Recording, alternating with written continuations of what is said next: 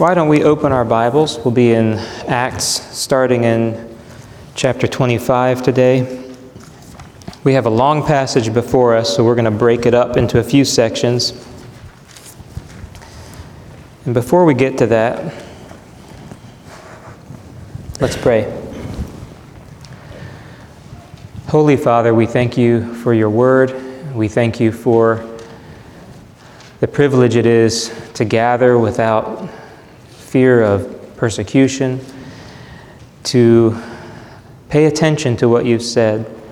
And Lord, we ask that as we do this, you will continue to draw our hearts nearer to you, that this will not just be an exercise in sitting through a talk, but that you will meet us during this time. Give me grace to share what you want shared for your people to hear today. We ask in Jesus' name. Amen.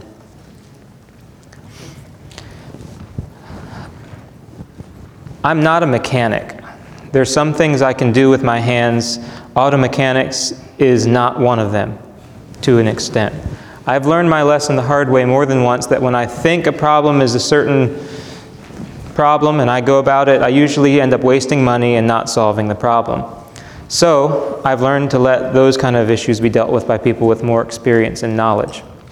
One time, as we were driving down the mountains near Boone, North Carolina, the front end of our van started shaking all over the place. The steering wheel couldn't keep it still, and until I slowed it down, okay. And then going down another hill, it started up again. We'd had this a few times before, but it was getting worse. So I thought, well, I know what it needs. It needs an alignment. So I took it in to get an alignment, and the mechanic said, no, you need a whole front end. Everything's out of whack. And see here, there's all this play in the front bearing, and you need this tie rod and this pitman arm, and you need $1,800 worth of repairs, and I needed to leave town that day with my family. Well, as it turned out, the wheel hub was the main problem. We were able to get it fixed that day and put off the rest of the work. And the van drove like it was new.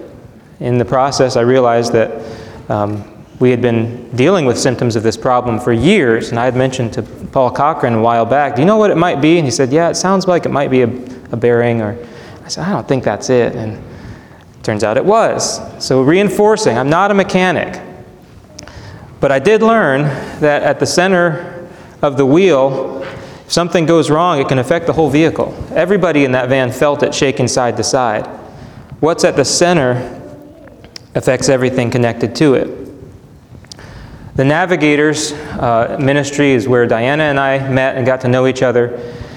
The Navigators have this diagram for their discipleship called the wheel, and at the center is Christ. Everything that flows out from it is connected to Christ. Your obedience is lived out in different ways, witnessing, prayer, fellowship, the Word. At the core, at the center of what it means to be a disciple is Jesus Christ. As we look into the book of Acts today, as we hear Paul's defense before Agrippa, I suggest that we're going to hear that Christ is at the center of the whole thing, and that's what drives everything in Paul's life and ministry. And as we hear Paul's defense, I hope to encourage you to keep Jesus Christ the center of your life. Before we read the first portion, let's do a little review. The book of Acts spans about 3 decades, beginning around the time of the death and resurrection of Christ, AD 33, 34, depending on what timeline you follow. And it ends in the early 60s AD. We're real close to the end of that timeline now. In AD, let's say 59 or 60, depending on where we point our references to. And at this point, AD 59 or 60, Paul has been in prison for 2 years. You remember he went down to Jerusalem after his 3rd missionary journey to bring the offering and the gift to the Jews who were in poverty. And he was arrested in the temple, almost killed by the Jews, then rescued by the Romans and held in custody until they could figure out what the problem was. While in custody in Jerusalem, there was a threat against his life, and he was transferred from Jerusalem overnight to Antipatris and then up the coast to Caesarea. There he has remained in prison for the past 2 years. He had a hearing before Felix, if you remember, and Felix talked with him until he became alarmed, left him in jail. Then Felix left. Festus is the new governor. Festus has a hearing, couldn't come to a solution, and decided he would try to get Paul back up to Jerusalem, where Paul was likely to be killed again, or attempted to be killed again by the Jews.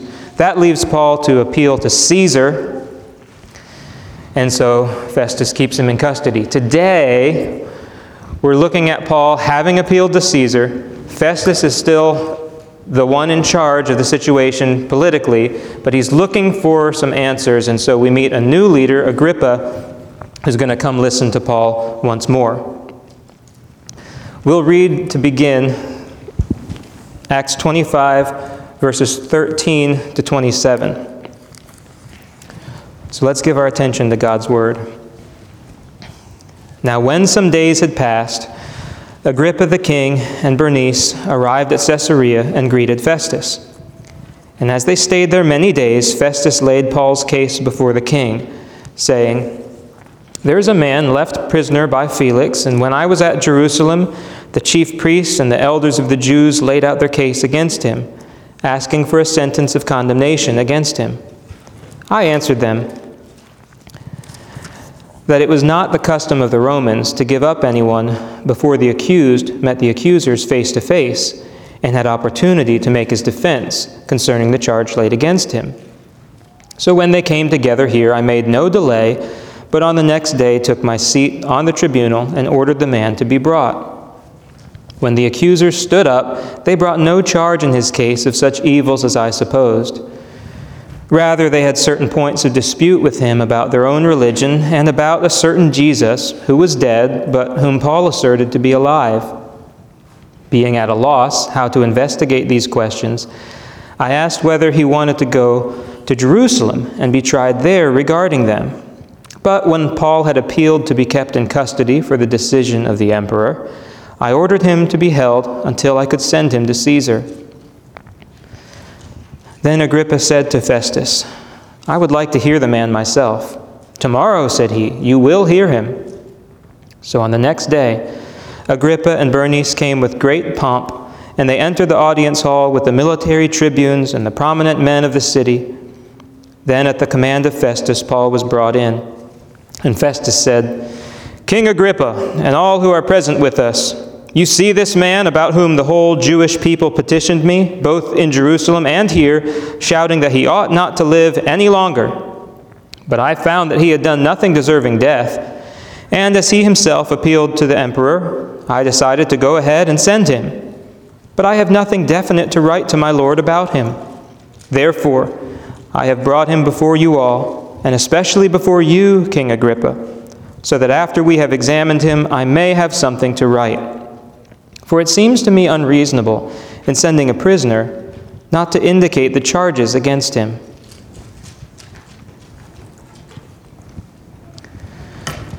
The message today, Christ the Center, again, is designed to encourage you to keep Jesus Christ the center of your life. So as we hear Paul's defense, this is our aim, to put Christ in the center. We're going to start by looking at the cast. You have probably seen older motion pictures where the credits are not at the end like they often are today, but you see the whole list of cast at the start. You get all, then you have to wait through the music. When's the movie going to start? So I won't take too long on this, but we're going to use that approach. We're going to build the cast from the beginning because the first chapter really just sets the stage for the defense. And in the cast and credits, we find first Agrippa, King Agrippa II. This is the great-grandson of Herod the Great. Herod the Great, you remember, was the king when Jesus was born, the one who wanted to strike down all the children in Bethlehem. Then Agrippa II is the son of Herod Agrippa I. He's the one who we read about in Acts chapter 12, who killed James, one of the 12, and was also struck down by the Lord. Agrippa II was granted authority over various smaller regions around Galilee and Perea, and he was also given authority from Rome over the high priests in Jerusalem. So he could appoint high priests. He had charge of the temple treasury, the priests' vestments. So he was considered by the Romans the closest they had to a religious authority within their circles on the Jews. It stands to reason then why they would appeal to him for his input on a case like this with Paul, where it's largely religious questions.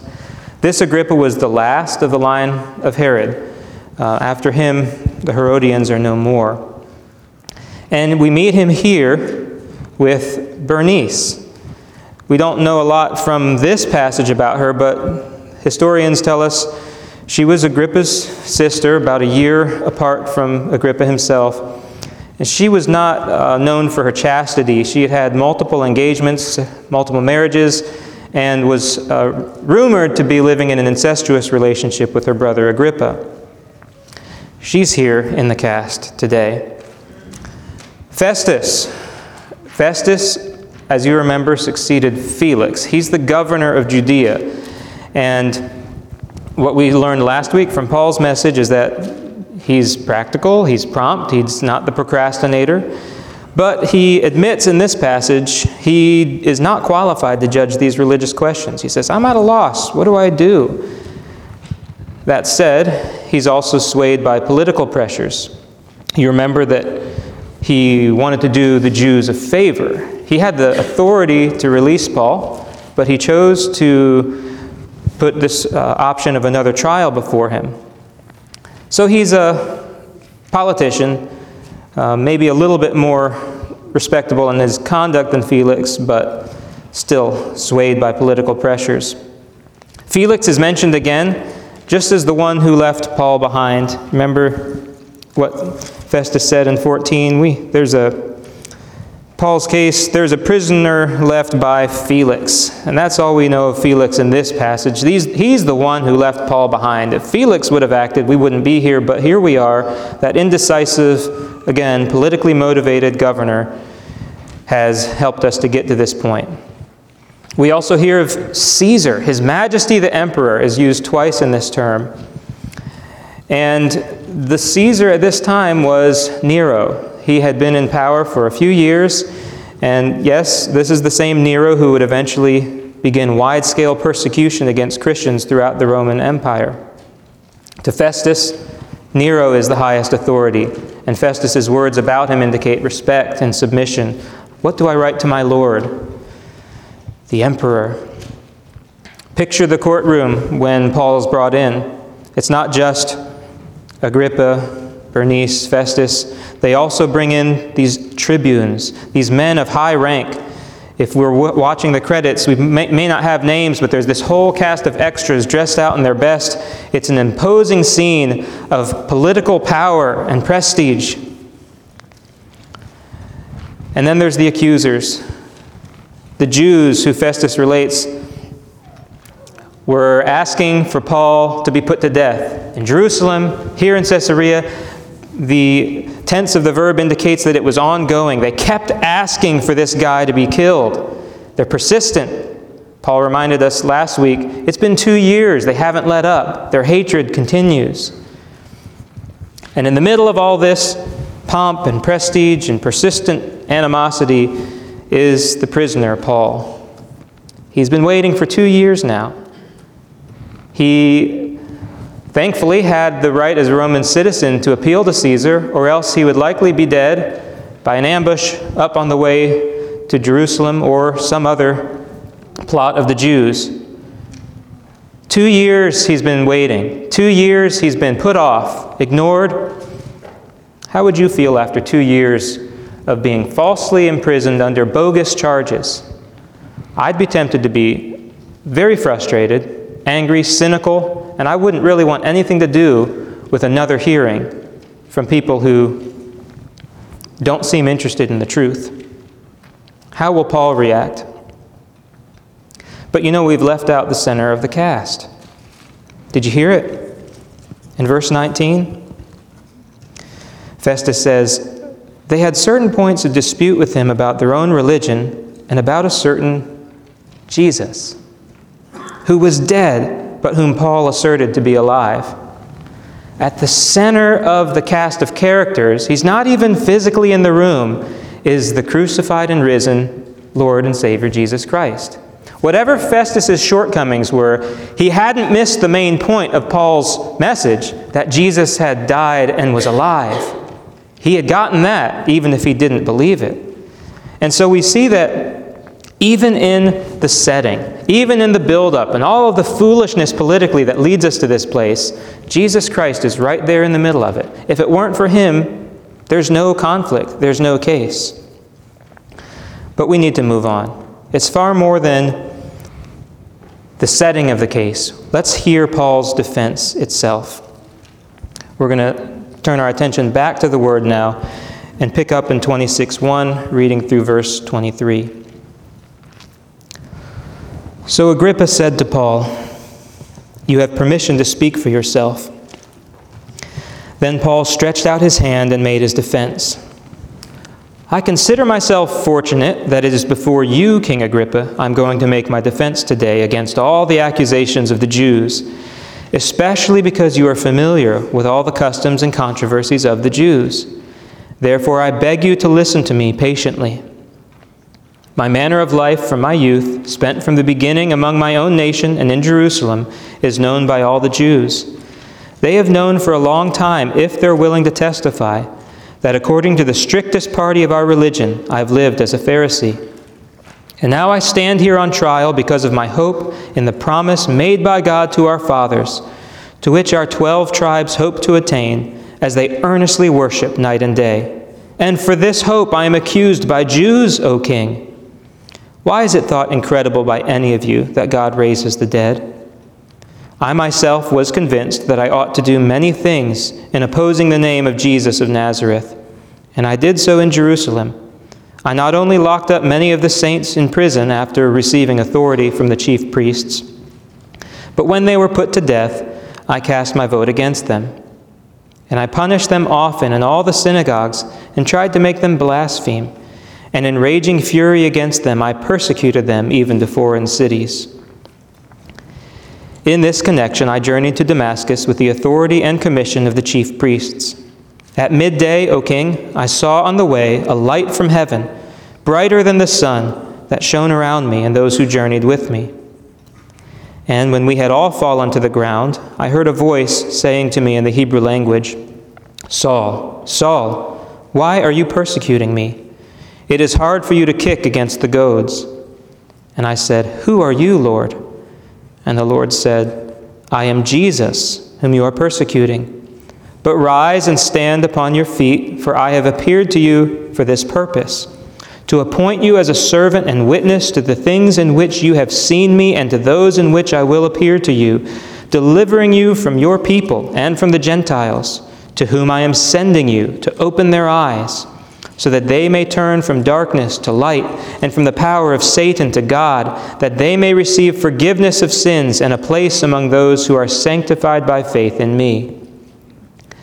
Therefore, O King Agrippa, I was not disobedient to the heavenly vision, but declared first to those in Damascus, then in Jerusalem and throughout all the region of Judea, and also to the Gentiles, that they should repent and turn to God, performing deeds in keeping with their repentance. For this reason the Jews seized me in the temple and tried to kill me. To this day I have had the help that comes from God, and so I stand here testifying both to small and great, saying nothing but what the prophets and Moses said would come to pass, that the Christ must suffer, and that by being the first to rise from the dead, he would proclaim light both to our people and to the Gentiles. Christ, the center, is the center of Paul's mindset. Let's look back at verse 2. My text says, I consider myself fortunate. That's a good translation, but it doesn't key you into the fact that the word here is the word that's used in many other places as blessed. The Beatitudes, blessed are you when such and such. Including, in Luke's edition of the Beatitudes, blessed are you when people hate you and exclude you and revile you and all kinds of evil say against you on account of the Son of Man. Jesus said you're blessed when you're falsely accused.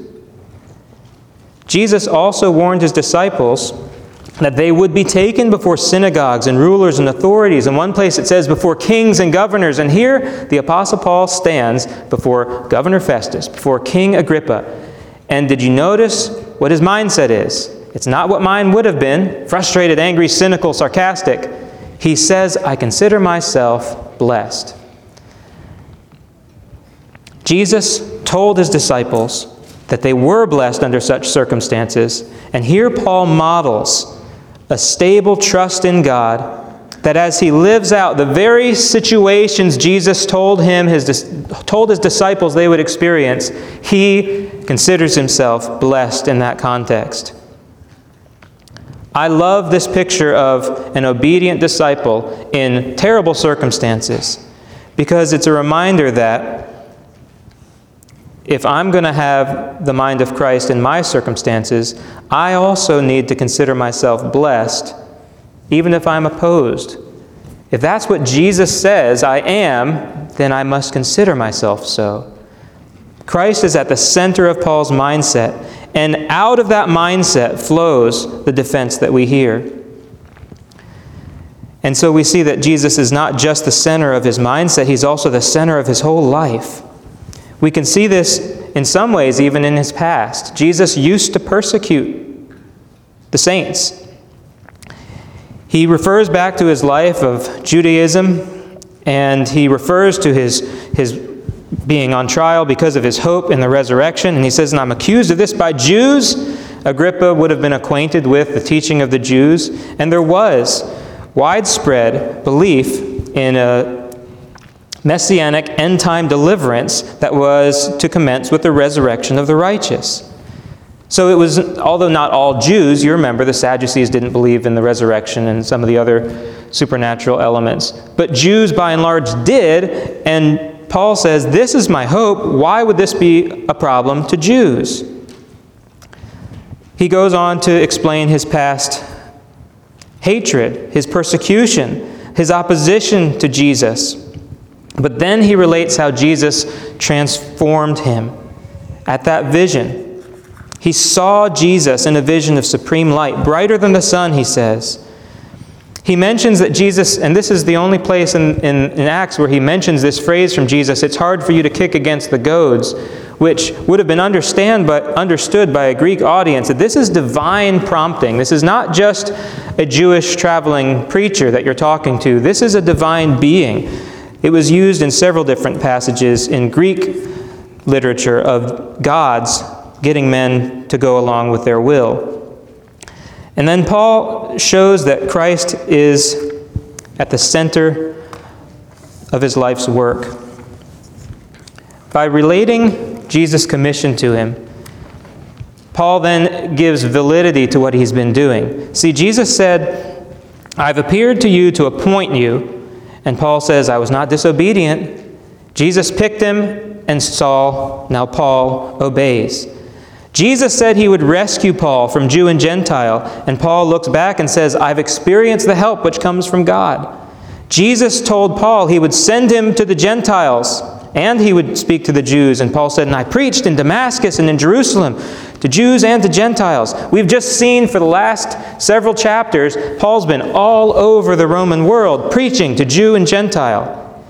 Jesus' purpose is at the center of Paul's life and ministry, and specifically his purpose to bring messianic blessings, starting in verse 18, to open their eyes, light, to turn them from Satan to God, to bring them forgiveness, to give them inheritance among the saints. This is Paul's ministry. That's what he's working for. So he witnesses to small and great. He proclaims the repentance that Jesus told him to proclaim, to convert people, that they would turn to God and live in keeping with repentance. This is Paul's ministry, to proclaim what the prophets said, that the Messiah would suffer and that he would rise from the dead. To proclaim the Messiah's light to Jews and Gentiles. Jesus is at the center of Paul's mindset, his life, and his ministry. And also at the center of Scripture. Jesus fulfills the words of Moses and the prophets. And this is what Paul says is the reason he's on trial.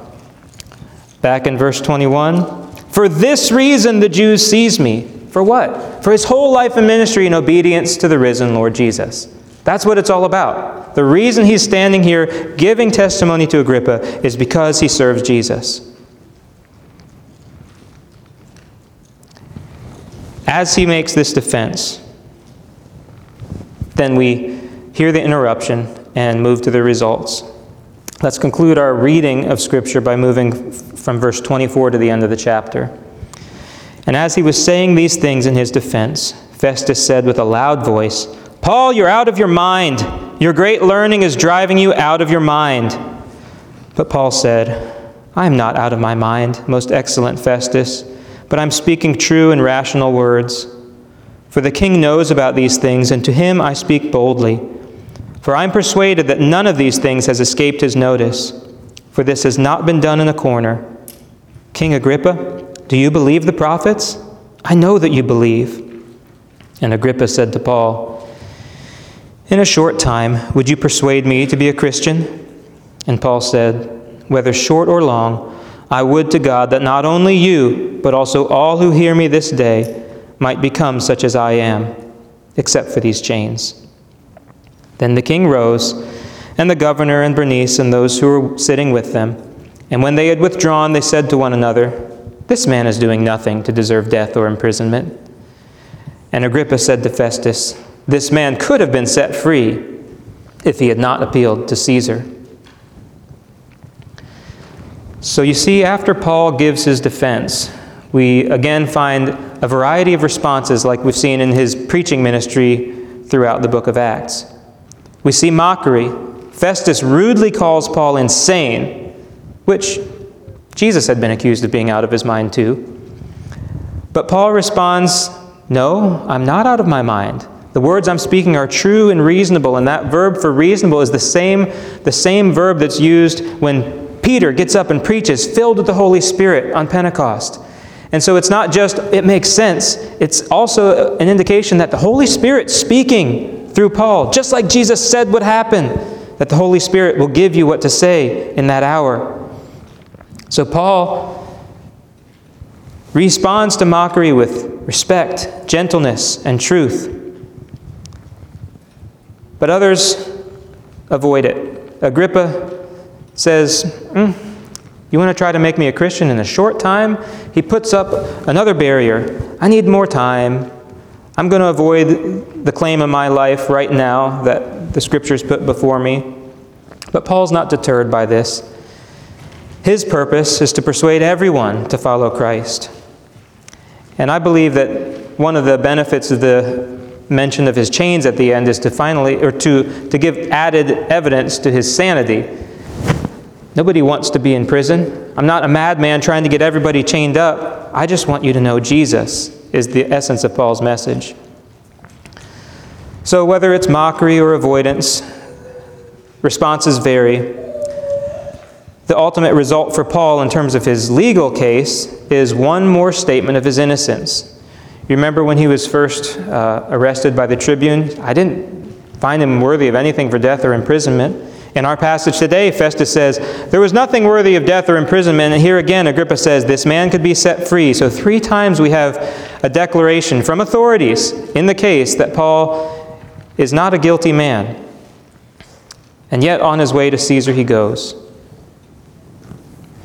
Why? Because Jesus is at the center of it all. I'm not going to rehash what Paul shared for us last week. Jesus said he would go to Rome. And so, at this point, the most important result for us to consider is not the result of mockery or avoidance that Festus or Agrippa modeled. The most important result from this passage is what result Jesus is going to generate in your life. Is Jesus the center of your life? I don't ask that rhetorically, because I know Christians, you're going to sit here and say, "Yep, at least that's my temptation. Yep, he is." No, what I mean is, some of you have sat here and you've heard the gospel message countless times. And maybe you've let it kind of just bounce off your ears.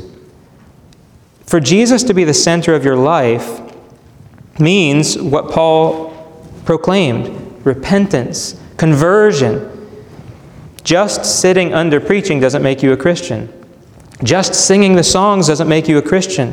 What makes you a Christian is receiving the free gift of eternal life, the forgiveness of sins that Jesus died to give you.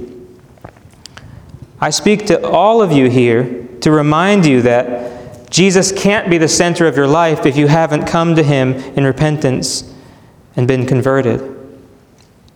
So if there's anybody here who hasn't, come to Him today. He died for your sins. Repent of your sins. Jesus was raised to give you forgiveness.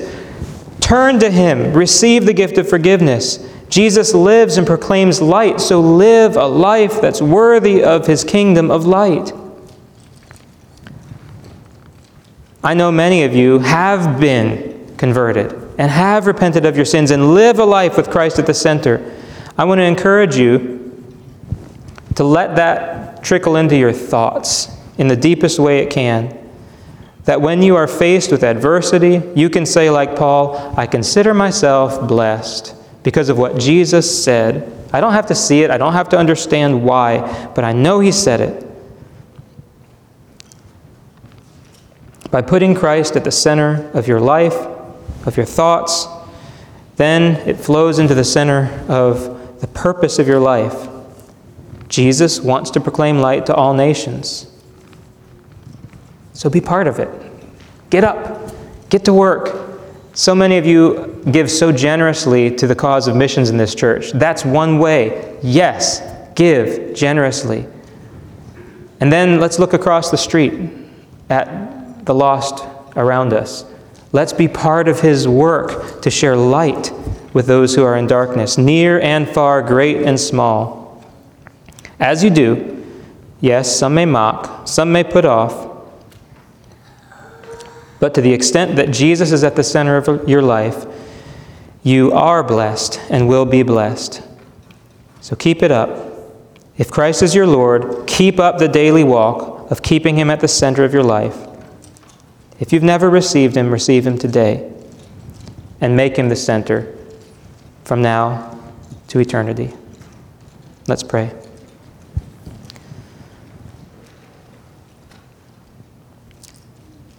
Father, I confess in my own heart that I have substituted other things for the person of Christ as my deepest desire many times. And I confess this to you, and I ask that once again you will fill me with the joy and gladness of knowing Christ, my Lord. I pray this would be true for all who are here today. That whatever it is that is encroaching on our deepest desires would be put away if it's not Christ. Will you, Lord, help us to live lives of holiness in keeping with repentance, that we will live worthy of the light, that all nations will one day hear of you and many turn and be saved. We ask in Jesus' name. Amen.